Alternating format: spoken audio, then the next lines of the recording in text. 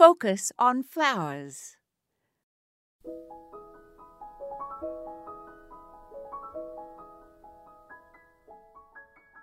Shade gardens are usually at their best in the spring, but shade gardens can provide summer color from foliage plants such as the perennial hostas and also the stalwart flowering impatiens, which are annuals that always provide bang for the buck in a shady garden. You can use them in pots to provide height, or you can mass them in beds.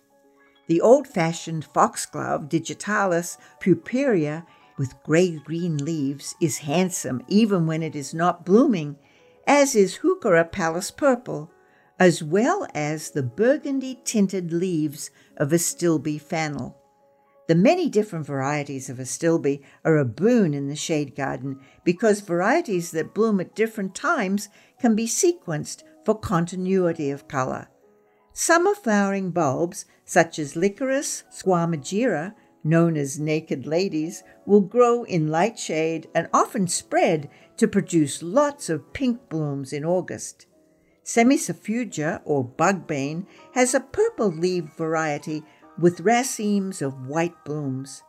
Blue mist shrub, Caryopteris, as well as toad lilies and the red berries of many viburnums and hollies also add splashes of bright color in filtered shade.